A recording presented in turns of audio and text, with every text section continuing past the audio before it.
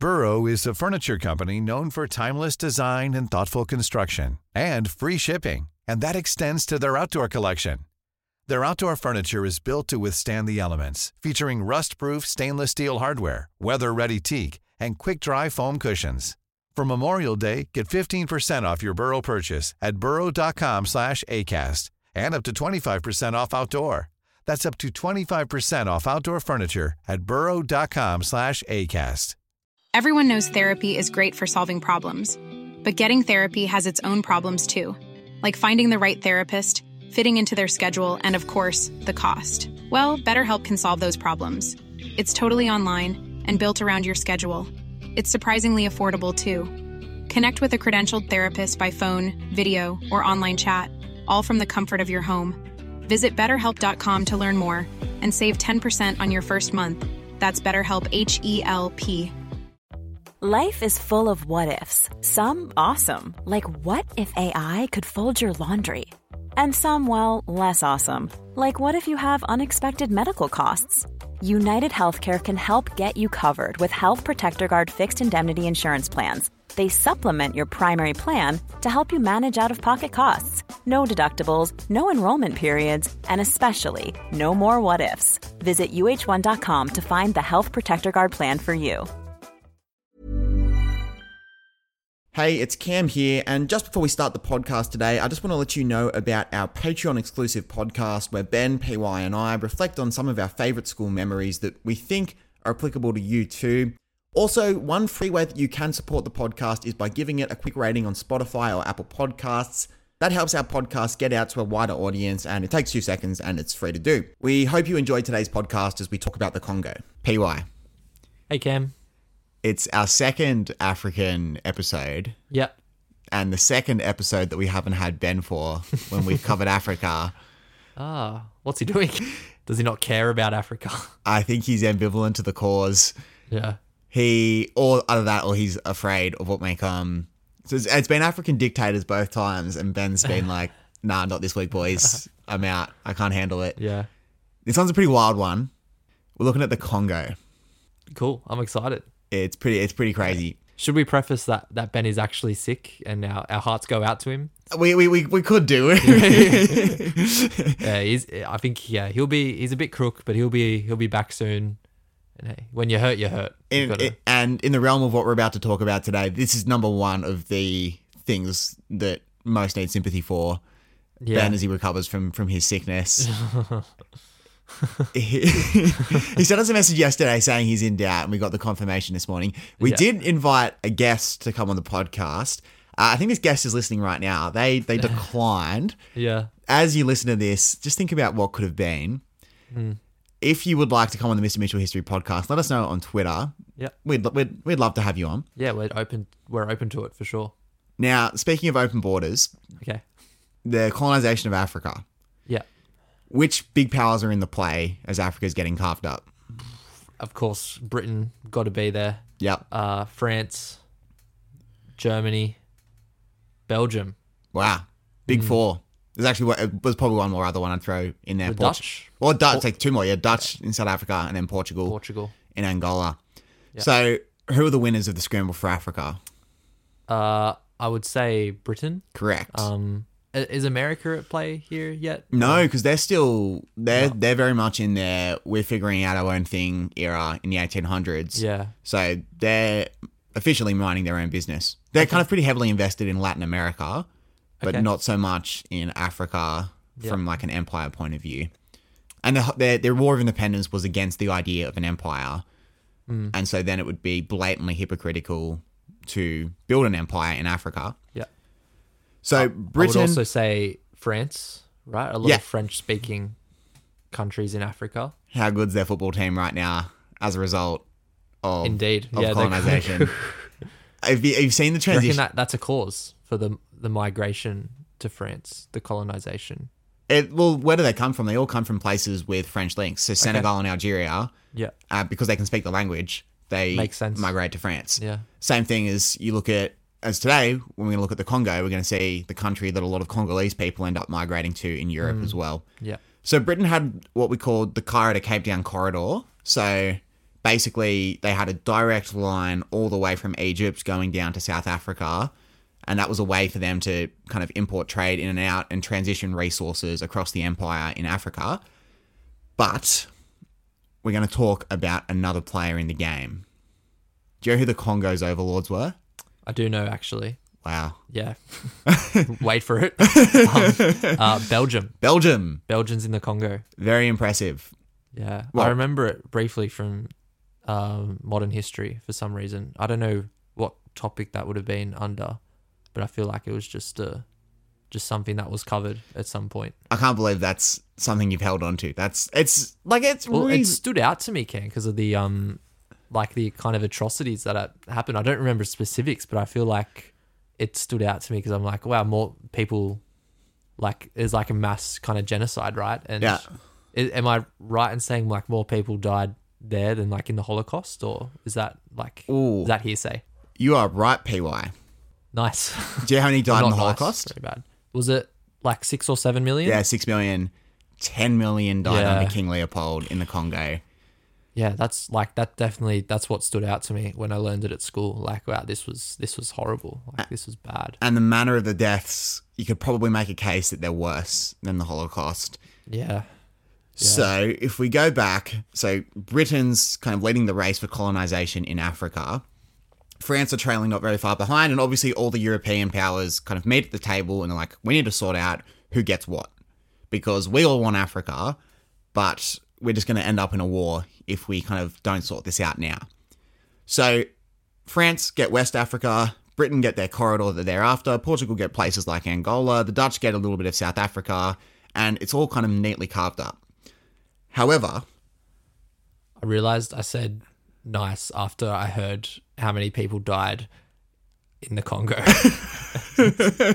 It's not nice at all. Felt like when Brian and Stewie high five each other after they make 9/11 happen. Wow. Yeah. This would be really bad out of context. Yeah, indeed. You have the grounds to cancel PY now. This could be your final podcast, PY. No. Yeah, awful. So everyone comes to the table. It's the Berlin Conference in 1884, and they all come to the table together. What King Leopold has done in Belgium, so King Leopold II, he's a constitutional monarch, like King Charles. So he doesn't have any governing power over Belgium. He's just a figurehead for the state.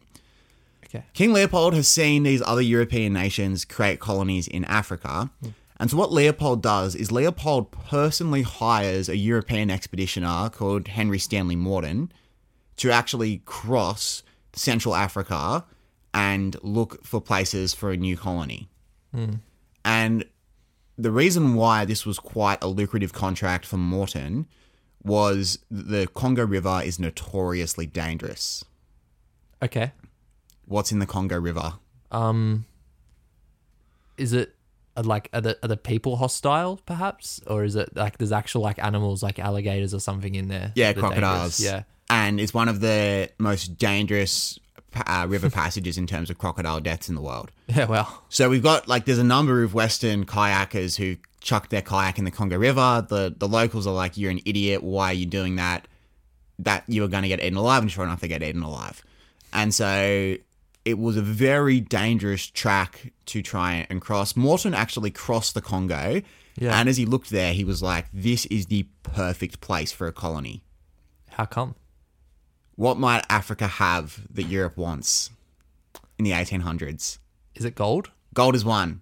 Okay. So similar time as the gold rush in Australia, Yeah. as everyone's going to Bathurst and getting their Ballarat. their quick quick tour. There's more though. Okay. This is Industrial Revolution. Yeah. Coal? Not so much coal. I don't know. I feel like That's a very good guess. Rubber. interesting. And that's Yeah. the big one. Yeah. Because we need tires for everything becoming mechanized. The Spalding handballs. The Spalding handballs, of course. A worthy cause. So King Leopold declares this as his personal colony. I'm going to create the Congo Free State, which is basically King Leopold's Congo, And at the Berlin conference, he goes to the European powers and basically says, I want the Congo. The European powers are like, yeah, whatever. We don't really care. You sort it out between you and Belgium. Who has the Congo? One of you guys has it. As long as you don't come into our areas, that's fine. It is important to note that they did split the Congo. So we've got 2 Congos that are around today. Yeah. Do you know what those 2 are? There's like the Democratic Republic of Congo. Yep. And then is the other one just Congo? Republic of Congo, Republic of Congo. Okay, so the difference is the Democratic. Yes. So the Democratic Republic, like in terms of the structure of government, that's not where the difference actually lies. It's in the colonial background. So Democratic Republic of Congo is Belgian. Republic of Congo is French. Okay. And so they kind of divide Congo up. Is there tension there? Do they want to be one? No. Because we're going to see what happens when a later dictator tries to create a unique Congolese identity that ends up fracturing everything and making it worse. Okay. And there was a civil war fought after his exile and after his death. So, if you are around in 1884, are there any socially accepted practices regarding slavery? It's acceptable to have slaves? It is actually not. It's not at this point. It has been outlawed in Europe, and the American Civil War has been fought. Okay, yeah. And African American slavery has been outlawed in America too. Like recently. Yeah, so within like 20 years, living memory. So slavery is an unacceptable practice, even by the 1800 standards. Yeah. That doesn't stop Leopold. So Leopold basically has a brutal system of carving up the Congo. So the first thing, if you're going to colonize anywhere, this is how they captured African slaves to begin with. It's divide and conquer. It's promise resources to one tribe in exchange for them attacking another tribe and bringing them before you to use as slaves or in whatever capacity you want. Okay. So one of the things that Leopold did is Leopold gave guns to the tribe, which put them in an OP position compared to the other tribes in the Congo, because one tribe's got guns, they're going to be the most powerful. Yeah. They had to account for every single bullet shot, and if they shot a bullet and it didn't kill another Congolese person, they had to write a report on why that wasn't the case. And they had to write. Yeah, so basically fill out a report. Okay. And did they also give them the education to do that? And they'd work with translators and all that sort of thing. Yeah. But basically they had to account for every bullet that was shot, and you had to have a record for every bullet that was shot. Okay. Meaning that if you shot and you missed, you have to then go kill someone without a bullet. Okay. And it was a really cunning way of turning them against each other and giving them the resources to conquer. What else did they give them in return for this? Like, it was just gun. Here's a gun, so kill them. Was guns something that they really wanted? Was there already tension? Yeah, exactly. So these are areas where there's hundreds of tribes in the Congo. Yeah. Some of the oldest tribes in the world at that point as well. And as it's not just tension, it's a way of ensuring security for your tribe. The whole idea of if we build nukes, we don't necessarily need them right now, but having them is handy in case anyone messes with us. Yeah. And so they gave them these guns, and what would also happen is children would work in the rubber fields, and if children didn't produce enough rubber, they would have their hands chopped off. Yeah. And basically they would be worked to the bone, worked to death. They'd often have to peel rubber off their own skin, so effectively just like torturing yourself. Far out. It was incredibly brutal. And what Leopold also did was Leopold captured Congolese people, had them transported to Belgium, had the Belgians recreate Congolese villages, and basically had human zoos for people wanting to see the Congo experience. Far out. It was insane. And there was there any pushback from the people in Congo, or eventually they just got them to fight each other? Well, again, divide and conquer. And what are they going to do? If they oppose Leopold, they get their hand chopped off and they get brutally suppressed. And from Belgium's point of view, Belgium started to turn against Leopold. They were pretty disgusted by this, but they didn't know the full extent for quite a while. Because the way that people caught onto it was that the people who were working in the Belgian docks, they had all this money coming in and had all this rubber coming in from the Congo. Yeah. But they weren't sending gold or anything out like that. What they were sending out was guns. And so like, hold up, something's not right here. This isn't a trade deal at all. This is pillaging. And that's when Belgium started to catch on. And then particularly when the human zoos were brought in, the Belgians were pretty disgusted by and large by it. And so it's actually really interesting. In Belgian history, it was known what happened immediately afterwards. But then throughout the 20th century, Leopold's antics in the Congo weren't particularly taught in Belgian history. And it wasn't really well known until quite recently. And so obviously they could go on the internet and find access to it if they wanted to, but it wasn't part of curriculum or anything like that until quite recently. The Belgians had no idea what they actually did in the Congo. Yeah. Even though still there's kind of statues to him, right? And to Leopold. There were a few. The last, if I'm not mistaken, the last one was taken down in 2020. Okay. And I think it was on the back of George Floyd. Yeah. And Leopold being seen as a symbol of racism. Interestingly, the thing that brought Leopold down wasn't anything he did with the Congolese. It was that he was involved in a sex scandal. And so that was the thing that brought Leopold down. His reputation was kind of tarnished after that. Yeah. And it was less to do with what he was doing in the Congo. But you're saying he wasn't even a like a politician as much. He wasn't a ruling monarch. He was a figurehead monarch. So what are the politicians doing at this stage? They're kind of just like supporting him? Well, here's the thing, right? It's brilliant for the Belgian economy. I see. You're getting all this rubber coming in, and it's the Industrial Revolution. You cannot fall behind with the other European powers because then you're a target in their eyes. And for Belgium, geographically, they were dealt a pretty poor hand. So effectively, Belgium was part of the Holy Roman Empire on the back of the Middle Ages. After the Protestant Reformation, it kind of fractured. So you've got France, Belgium, Netherlands, Germany all next to each other.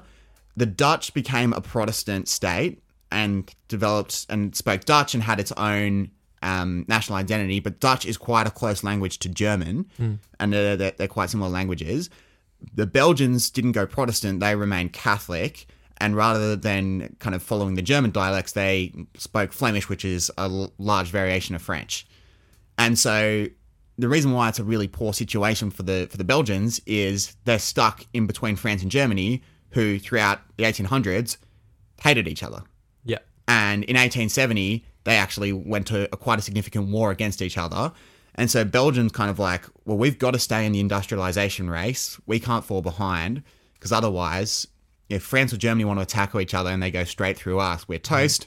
What happens in World War I? Well, England goes to war, theoretically at least, because Belgium was invaded by Germany en route to France.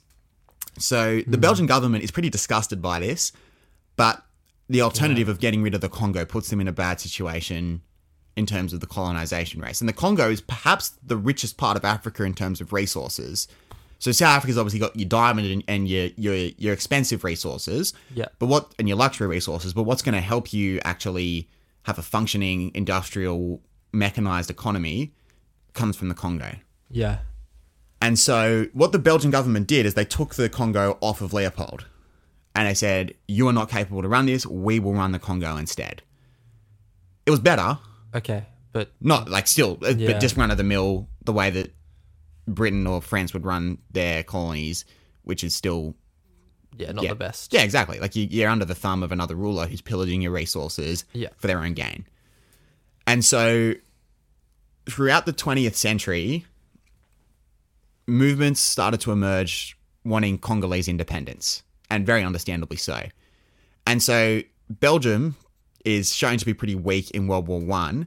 I think the Congo, I don't know the exact figure. I think the Congo is something like 23 times the size of Belgium. And so the Congolese like, why are we under the thumb of these guys? We've got a bigger population. We've got much more abundant natural resources. The truth is that they weren't industrialized, and the Industrial Revolution is the only part in human history where population size and resources doesn't dictate how rich your economy is if you've got superior technology. And so the Congolese are wanting their independence. Belgium's shown to be weak in World War I. They're shown to be really weak in World War II as they fall under Nazism. And then on the back of World War II, we've got decolonization, where we've got independence movements emerging across both Asia and Africa. And so the Congo request their independence, and they actually get it in 1960. So in 1960, it's pretty clear that the Belgians can't have any legitimate claim to the Congo. Decolonization has happened. Britain's given up most of their empire. The France hasn't really been able to keep any of their empire at all. And so the Belgians agree to give the Congolese independence, but the Belgians still have skin in the game. The Congo is really rich in another set of resources that become really important in the 20th century. So there's a part in the Congo, so kind of southeast. Vibranium. What's vibranium? It's the Black Panther thing. Yeah, sorry. Oh man, I haven't seen it since it was Sneak Us. Yeah. Yeah, I jumped off that Marvel train too early. Yeah, okay. Well, you've pretty much seen where the tide's going. So Katanga, which is southeast Congo, is rich in uranium. One of probably the richest uranium field in the world. Yeah, wow. And America actually used Congolese uranium in dropping the atomic bomb on Japan. Yeah. So now... The Oppenheimer movie coming out. Have you seen the trailer for that? I haven't. Looks good. Looks good? Yeah, really good. We should do a podcast reacts. Yeah, definitely. I think we... And it's crazy, right? The Congo, if they were managed by themselves, could be the richest nation in the world. Yeah. When you think about and you look at they could be Qatar. Are they like landlocked though? Yes. Yeah. Interesting. Exactly. And so that is actually one of the huge limitations of them. But they are so in kind of three ways of industrial revolution. So firstly, in rubber and iron ore and that sort of thing, they're rich. Second wave of industrial revolution, when we look at nuclear energy, well, they are the mother lode of nuclear energy. They've got all the uranium in the southeast Congo. Right now, as we look into battery technology and renewables, they've got all the cobalt. And so they are so blessed in terms of natural resources, but the country's been divided by nefarious forces so that they've never been able to capitalize on it at all. And if they're able to govern independently, there's no reason to say, particularly with Africa's booming population and with the rich natural resources that they have going into the renewable era, there's no reason to say why the Congo can't actually become a really influential power in the world and a really rich power in the world and go through a boom like Australia went through in the early 2000s. So, there's a lot of skin in the game for a lot of different players. Belgium wants to keep access to the Congolese mines because that's where you can get all the natural resources from, particularly your rubber and your iron and that sort of thing. Yeah. A lot of Belgian mining companies and a lot of Belgians have invested in mining companies that are taking those resources. So they want this new government to be very favourable towards their mining interests in Katanga. The Americans are really invested, not so much from the wealth side of things. They've got their wealth portfolio spread across the world, but America does not want that uranium falling into the hands of anyone else. So they want the Congo to fall in line for their uranium resources. The Soviet Union obviously wants to try and get in on the Congo to try and get those uranium resources too. So there's these three different powers all pressing together and putting a lot of pressure on the Congo. So the Congo is led by, the Prime Minister is a guy called Patrice Lumumba. Really important figure in Congolese history. One of the biggest alternate history questions is what if his fate was different? And we'll come into his fate in just a second. Basically, Patrice Lumumba led a government called the MNC, which basically stood for the Congolese National Movement. Okay. If you kind of like translate it across. And the ideology, it wasn't so much left or right. It was, we want to be independent and we don't want to be under colonization anymore. Seems reasonable. Yeah.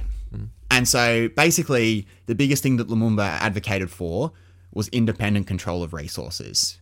And one of his biggest tactical mistakes was he didn't declare who his side was. So he didn't declare whether he's Soviet Union or America. And both start to sniff around. Yeah. And the Americans aren't too happy with him when he isn't as harsh on the Soviet Union as what they would have liked. So, do you remember the name of that rich energy reserve in Southeast Congo? Did you mention it? Katanga. Katanga. Okay. So, Katanga is where the money is. Yeah. If you're a nefarious power and you don't like the way that Patrice Lumumba is moving this new government, you don't like the direction that they're moving in, what you can do is you can give a nudge and a wink to someone from Katanga to rise up and to create a rebellion in a separate state that will be favourable towards you. Oh, I see. That guy's name was Moise Tshombe. Yeah. So who's nudged? America's nudged and winked him. Winked to him. And the Belgians. And the Belgians have probably been more explicit in doing so. Okay. So Moise Tshombe starts a civil war, basically, and a war of independence for Katanga. Yeah.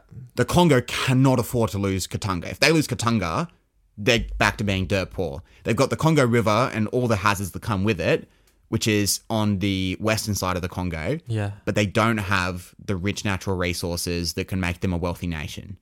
It'd be like Australia losing WA. I see. We could not afford to lose WA. Yeah. I saw they had like a massive surplus in their budget during the week. Labor did, for the 4 billion one. Yeah. 4 billion. Yeah. That's we're gonna do. We'll talk about surplus when we do the Howard episode, because I would have a lot to say on surplus and structural surplus and deficit. But you're exactly right. And one of the great reasons as to why Australia's been wealthy in the last 20 years is not so much the economic management of Labor or Liberal, it's been the mining boom. Yeah. And you could argue that our government squandered the mining boom and that one of our prime ministers tried to save the mining boom by putting a mining tax, and then America came in and knifed him, but topic for another day. Mm-hmm. So, we have Katanga and the rebellion being led by Moise Tshombe. Yeah. Belgium supports Tshombe and Yeah. allows troops to go and support Moise Tshombe. Not good. No. The Soviet Union goes to the UN and they're like, what the heck? It's the kind of same thing happening as nearly 100 years earlier, right? They've got them fighting against each other. Exactly. Yeah. Yeah, exactly. Divide and conquer. Yeah. And the Soviet Union's like, you cannot be serious. Like, as if this is a peacekeeping mission or anything like this. That's what the Belgians were saying. We want to restore order to the Congo and prevent Congo from becoming communist, that sort of thing. Soviet Union's like, Patrice Lumumba is not our guy. We would like him to be our guy, but he has not said anything that is remotely super supportive of us. Yeah. You're supposed to be peacekeeping here. Yeah. How could you let this happen? I think like within the nation, they're like realizing that, I don't know, they're just using us like to get the access to Katanga. Oh, totally. But and here's the other thing as well. If you're a really poor nation and your biggest concern is how can I secure water for the next month? Yeah. Your primary concern is, they might be using us, but I'm also using them to make my ends meet as well. And that's what when we see a guy called Joseph Mobutu, he does exactly that. And he's kind of well aware that the US is using him for his stance and his influence, but he's also trying to use the US so that he can make his ends meet as well. And so, the Congolese are definitely aware of this, and most of the Congo supports Patrice Lumumba, and they're still supportive of their original prime minister. And so, basically as well, the reason why a lot of Katangans supported Tshombe is because that, like, all the mining profits were taxed by the federal government, and in their eyes, the wealth of our area is getting sent to somewhere else. If we get rid of them, we can keep the wealth of our area into fewer hands and we all be wealthier. Rather than it going to, like, the other part of the Congo, it's going to Belgium, though, potentially. Well, exactly right, it is. So, but Lumumba was still, when Lumumba came in for a brief period in the early 60s, he was taxing the profits of their mines. And so the Katangans were like, well, rather than it go to the capital at the time, Leopoldville, if it stays in Katanga, that means that wealth is concentrated across fewer hands. For those of us who live in Katanga, that's better news for us because we're all wealthier. Was it called Leopoldville? It was. Deary me. Yes. And we're going to come on to how that changed. Yeah. So there's Stanleyville, named after the explorer. Yep. And then Leopoldville, named after King Leopold. Yeah. And that's where it gets really interesting. So Tshombe leads this rebellion, and the Soviet Union's super angry, and they've got a pretty strong case at the UN. And so the UN actually kind of steps in, and the UN's like, look, okay, Belgium, you've got to withdraw your soldiers, and we want this to be a peacekeeping mission. And the Katangan rebellion is kind of brought to an initial standstill right there and then. The CIA then try to kill Patrice Lumumba. Okay. Next escalation of events. Yeah. This isn't Alex Jones stuff. This was all revealed in the Church Committee, which was the Senate investigation into the CIA that happened in the 70s. Yeah. So, President Eisenhower signed off on an official plan to try and poison Patrice Lumumba's toothbrush with the deadly virus. They could not get that virus from America to the Congo. Okay. That was the issue. It's transport issues. Yeah, and it's a pretty hazardous operation. Yeah. So they kind of pulled the plug there.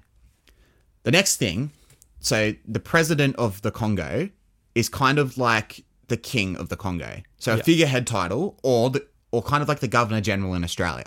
Okay. So figurehead title representing like the head of state doesn't have any power except one power to be able to sack the prime minister.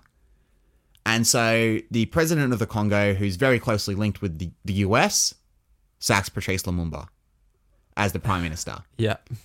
To be the prime minister, you need to be the leader of the majority party. The Congolese parliament just goes straight away and says, we all support Patrice Lumumba. He's back in as prime minister. So that one didn't work. Okay, very good. Yeah. So they kind of thwart that straight away and they're like, absolutely not. No. But however, the UN supported the president's decision to sack Patrice Lumumba. And this is where you kind of sniff around like, this isn't right here. Yeah. Like right, left, whatever your political persuasion is or anything like that, it's very clear that this is a matter not of ideology, but of nefarious powers wanting to control Congolese resources. And so Lumumba basically is like, okay, I'm the prime minister, I'm back again. And then we see another person move in on Lumumba. His name is Joseph Mobutu. Might have heard of him before. He's probably... Rings a bell. Yeah, he's probably one of the more famous African dictators. Mobutu actually used to be a friend of Lumumba and a supporter of Lumumba's. So Mobutu grew up wanting Congolese independence, and that was one of his big things. The Americans they back him in trying to overthrow Lumumba. And again, this isn't conspiracy. We've kind of got records of contracts and stuff like that. And the Americans frequently met with Mobutu. Later on, Mobutu's going to end up being one of America's best friends. So Mobutu moves in on Lumumba. Lumumba has to run, and he flees. Where does he go? He runs far away up the Congo River. Oh. Yeah. No, he doesn't get eaten by crocodiles. Okay. Don't worry. What happens is he effectively crosses the river, and he is without his family.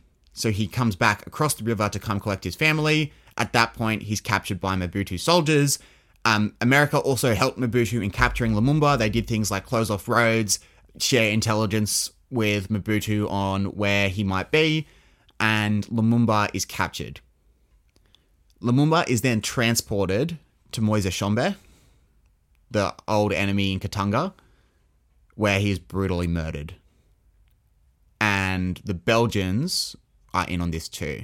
And Belgium has issued a formal apology. The government did a couple of years back, maybe it would have been 2015, 2016, sometime around then. Yeah. The Belgian government issued a formal apology for their role in helping Moise Tshombe's soldiers murder Patrice Lumumba. Yeah.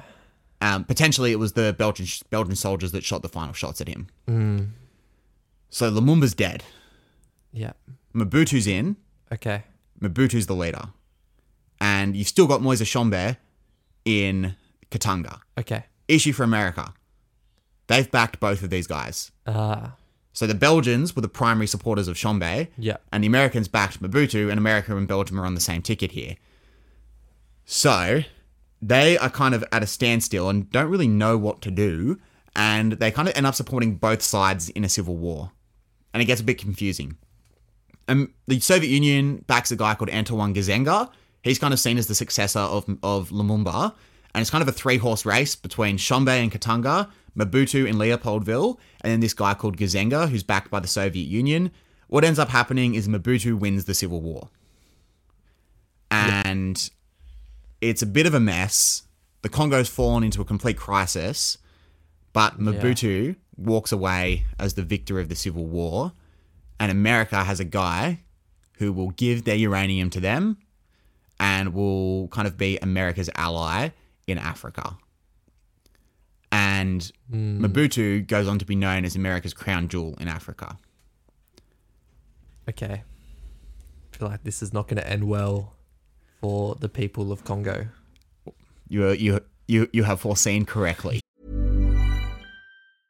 Hey, I'm Ryan Reynolds. At Mint Mobile, we like to do the opposite of what Big Wireless does. They charge you a lot, we charge you a little. So naturally, when they announced they'd be raising their prices due to inflation, we decided to deflate our prices due to not hating you. That's right. We're cutting the price of Mint Unlimited from $30 a month to just $15 a month. Give it a try at mintmobile.com/switch. $45 up front for 3 months plus taxes and fees. Promo rate for new customers for limited time. Unlimited more than 40 gigabytes per month. Slows full terms at mintmobile.com. Hiring for your small business? If you're not looking for professionals on LinkedIn, you're looking in the wrong place. That's like looking for your car keys in a fish tank. LinkedIn helps you hire professionals you can't find anywhere else, even those who aren't actively searching for a new job but might be open to the perfect role. In a given month, over 70% of LinkedIn users don't even visit other leading job sites. So start looking in the right place. With LinkedIn, you can hire professionals like a professional. Post your free job on linkedin.com/people today. So, Joseph Mobutu is the new leader. Yeah. He renames the Congo. What does he call it? Have you heard of Zaire? Zaire. Zaire. I don't think so. So that becomes the Congo throughout the 70s, 80s, and 90s is known as Zaire. Okay. It is no longer the Democratic Republic of Congo. It is Zaire. Interesting. Any significance? Yes. So he is all about cutting all ties to Belgium and getting rid, because Chambé was Belgium's guy, so he beats Belgium's guy in the Civil War with the help of America. Yeah. And he grew up as an independence guy. So he wanted to basically cut off all ties to colonialism. It's confusing. It is. The Congo Civil War, I had one of my students do it for their research essay, and I was just going over the events of the Civil War with them. It's so hard, and particularly for us on an audio medium without the map here, so I could show you who was in what area. Yeah. It's quite confusing. But look, if you got nothing out of that, Mobutu wins the Civil War. That's all you need to know. And he is all around ditching European ties. So he changes his name. He gets rid of the name Joseph. Good. To European. Yeah. He becomes Mobutu Sese Seko. Yep. I instinctively say Musa Sissoko all the time. Easy to do. For those that don't know, Musa Sissoko was a football player. Yep. Became a bit of a meme for a little while, and then became really good. And then became a meme again. Confusing, right? Yeah. Is it Newcastle, Tottenham, and then he was in the World Cup squad, wasn't he? Yeah, and he was probably man of the match in the Euro final against Portugal when they lost. He was phenomenal that game.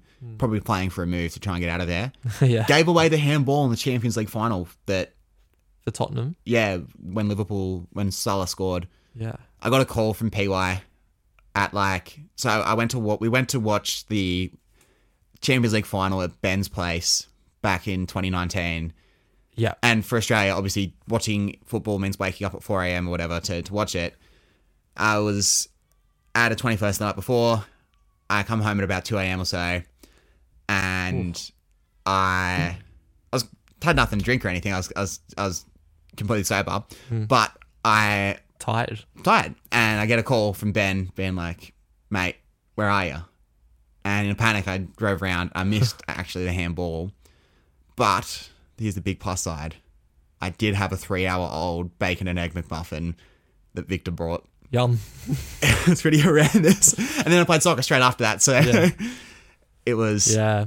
I've also got a similar call to that in a Champions League final, just missing the first half and getting a call at halftime. It's like, where are you? Are you coming? And just slept. What one was that? That was Chelsea won. Chelsea Man City? Yeah. At Tim's place? Yeah. Yeah. Anyway, so and I'll catch up there. Basically, Mobutu Sese Seko becomes the leader of Zaire, introduces a couple of new rules to kind of abolish the old way. Firstly, Catholic priests were not allowed to baptize anyone with a European name.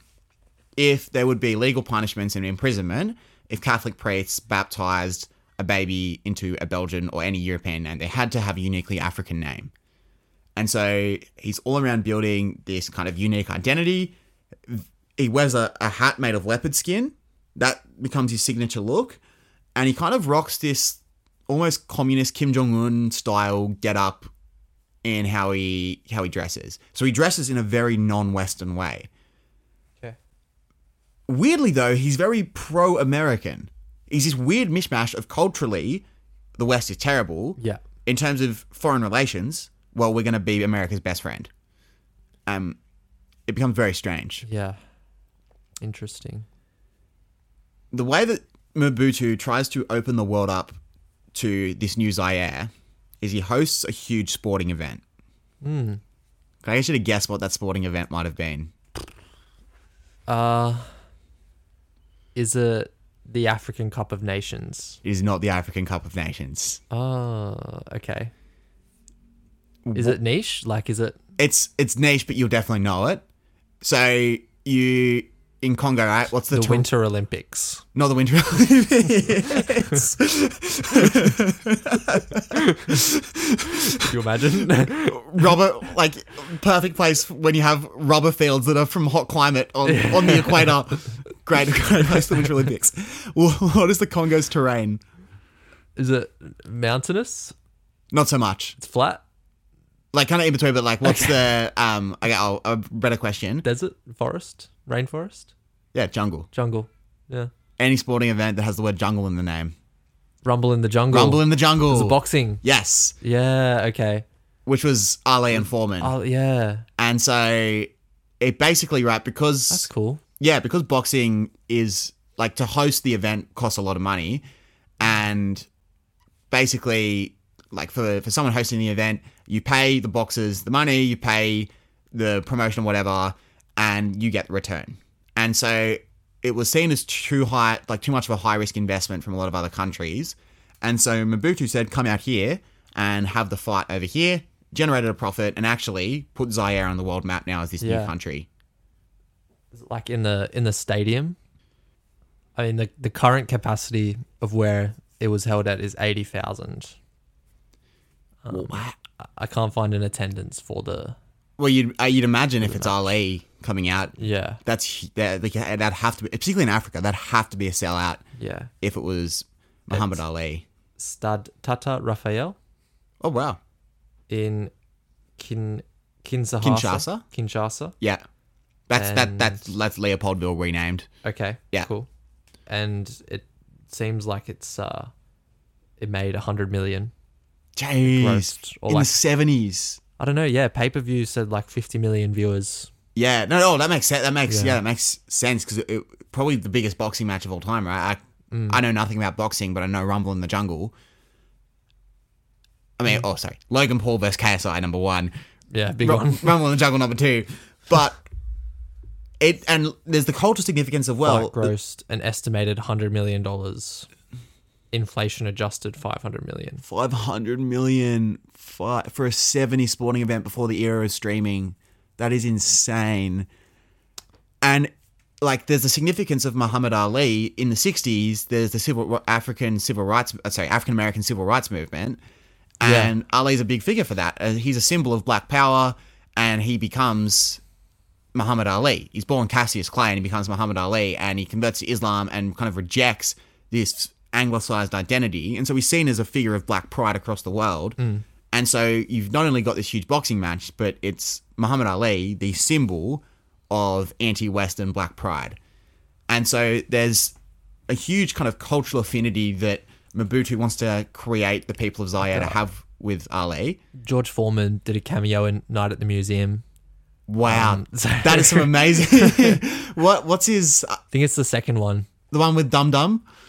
No, I don't know if Dum Dum's in the second movie, but yeah. And the Pharaoh with the lisp.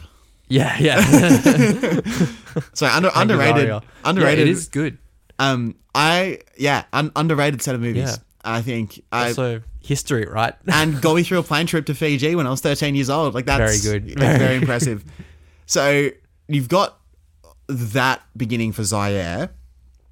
It worked Mobutu worked pretty similarly to Idi Amin in a sense that who had the power? Well, army generals. And Mobutu basically kind of pocketed all the money from the mines and distributed amongst his army generals, and he himself lived a very lavish, over-the-top lifestyle. You could say he had a very extra lifestyle. And so it was a really corrupt regime where power was basically given to the army to do whatever they want. And when you give unfettered power to the army, what do? They go to people's houses, raid them, and beat people that kind of protest. Yeah.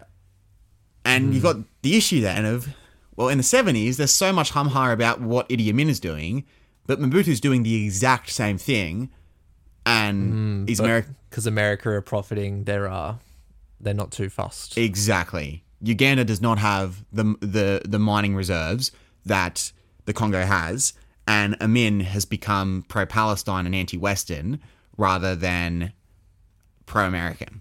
And you kind of look at that and you're like, whoa, hold up. There was some tension though. Mobutu nationalized a lot of the foreign-owned businesses in the Congo, or in Zaire, and he took control of them. And that created a couple issues. Number one is the Congolese didn't have the correct training for operating the businesses, and the businesses were largely mismanaged. Though, you would add the caveat of when they were correctly managed, Congo was getting pillaged anyway. So you could argue, is it that much of a worse trade-off? America wasn't pleased with this because America wanted their businesses to be able to operate in the Congo. But it is really important to know that America's primary interest in the Congo is not profit, it's national security and winning the Cold War and countering the Soviet Union. And America could still get access to uranium and the Congolese mines. At the same time, America was worried about communism spreading across Africa, and so they supported Mobutu through all of this. Eventually what happened was that the Congo, so again, mining's their big industry, and copper was one of their biggest exports, but the copper boom came to an end. So Zaire encompasses all of Congo at this point, including Katanga, right? Yeah, all the Democratic Republic of Congo. So you still got French Congo to the west. Oh, okay. Which becomes the Republic of Congo, which is the Republic of Congo. Okay. But that they're just kind of, nothing's really going on over there. It's just... Yeah, they're on the other side of the Congo River, and so they still call themselves Congo. Yeah. But yeah, we're dealing with, Democratic Republic of Congo here. Okay. It helps use Belgian Congo and French Congo. Yeah. We can use those terms as well. Cool. And so... French Congo, like, it's all, like, kind of... Not easy or anything, but there's not the same turbulence. But they also don't have the same wealth opportunity as what the Democratic People's Republic of Congo. So within the Congo, there is also... And then within the Democratic Republic of Congo, there is still another, like, potential split. Yes. Yeah. I know. Lots of action going on in the Congo. And so, exactly right, the copper boom comes to an end, and Mobutu runs out of money. When you reach an economic crisis and you need people to have money, what's the easiest thing you can do as a government? Sell or print off money. Yeah. And so when you print off money, what does that create? Inflation. And inflation, we saw hyperinflation in the Congo on levels not too dissimilar, not quite to the same extreme to Zimbabwe. Oh, yeah. Okay. And I don't know what happened in Zimbabwe. My only recall of hyperinflation is like 30s or 20s in Germany, right? Yeah, 1923 in Germany. Yeah. Yeah. And so, like, similar, like, Zimbabwean dollar, like, the Zimbabwe ditched their currency to go to Americas because it just got too out of hand. And so we've got hyperinflation in Zaire. Hyperinflation effectively wipes out your savings entirely. So hyperinflation is great if you owe a debt to the bank, because if you owe $700,000 and now one basket of bread is worth $700,000, your debt's been wiped out overnight. If you've got savings, your savings gets wiped out overnight. Yeah, no good. No good. And so this created heaps of unrest in the Congo. To make the matters worse, as people were struggling to eat, Mobutu was living this really lavish lifestyle. I think his net worth was estimated at being something around about $10 billion. Was that just from assets? Yeah, just from like keeping mining profits and putting it into his own private bank accounts. Yeah. So there's that issue too. The early 90s is the fall of the Soviet Union. So now America has no need for Mobutu anymore in Africa. And actually, it probably served their interest better if he's gone, because they can actually get their companies back in Katanga and back in Belgian Congo.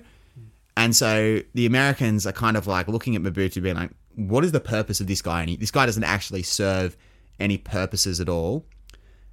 At the beginning of the 1990s, there were a number of riots. In 1991, Mobutu went into a coalition government where basically he had to rule alongside other people in the Congo, and he kind of settled for that. By 1997, the uproar was so big against Mobutu that he was forced into exile, and he actually died 3 months later from prostate cancer.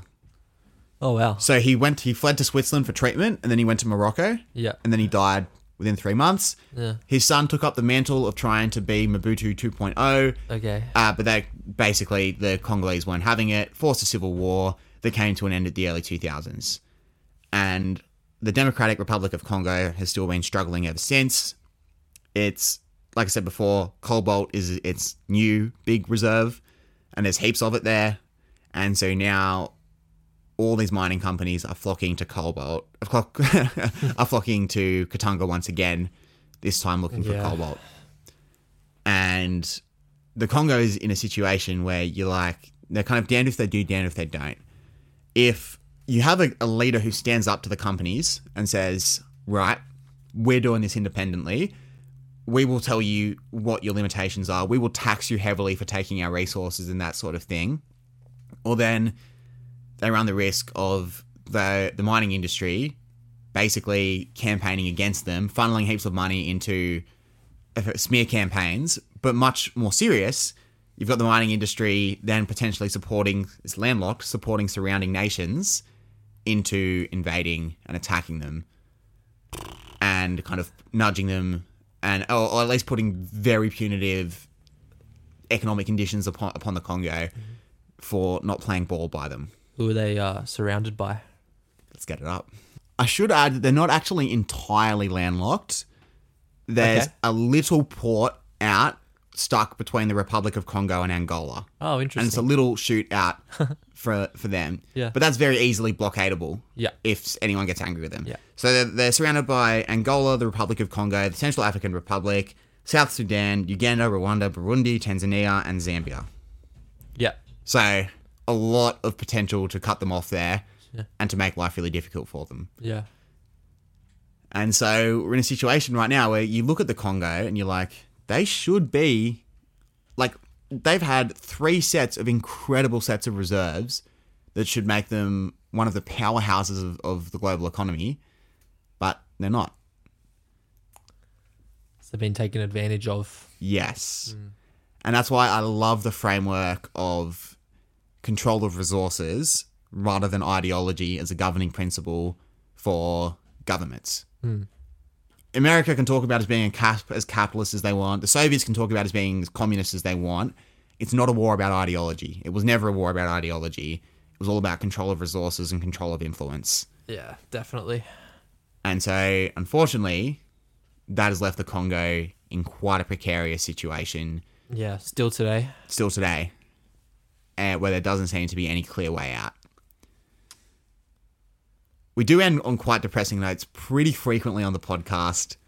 Yeah, I guess that's how it is though, right? It just doesn't, like, no happy endings for a lot of this stuff. Like, we'd love to say, oh, and the Congo's flourishing now, but like you say, they're not. Yeah. And it's why I can't underestimate as well, like, people are like, oh, why do we need to learn history? It's just a bunch of stories. It's like, actually, this totally explains why the Congo is the way that it is today, and gives you a framework for why there's actually not a clear, easy solution out of this one. And it is, unfortunately, quite a sad note to finish on. More sad news is that Ben will not be joining us next week either. Okay, we're doing another one. As his sickness lasts for 8 days. We record 2 in one session, so you probably notice similar patterns between sets of episodes. We'll see everyone next week as we look at Obama's pivot to Asia. Hi, I'm Daniel, founder of Pretty Litter. Cats and cat owners deserve better than any old-fashioned litter. That's why I teamed up with scientists and veterinarians to create Pretty Litter. Its innovative crystal formula has superior odor control and weighs up to 80% less than clay litter. Pretty Litter even monitors health by changing colors to help detect early signs of potential illness. It's the world's smartest kitty litter. Go to prettylitter.com and use code ACAST for 20% off your first order and a free cat toy. Terms and conditions apply. See site for details. Planning for your next trip? Elevate your travel style with Quince. Quince has all the jet-setting essentials you'll want for your next getaway, like European linen, premium luggage options, buttery soft Italian leather bags, and so much more. And is all priced at 50 to 80% less than similar brands. Plus, Quince only works with factories that use safe and ethical manufacturing practices. Pack your bags with high-quality essentials you'll be wearing for vacations to come with Quince. Go to quince.com/pack for free shipping and 365-day returns.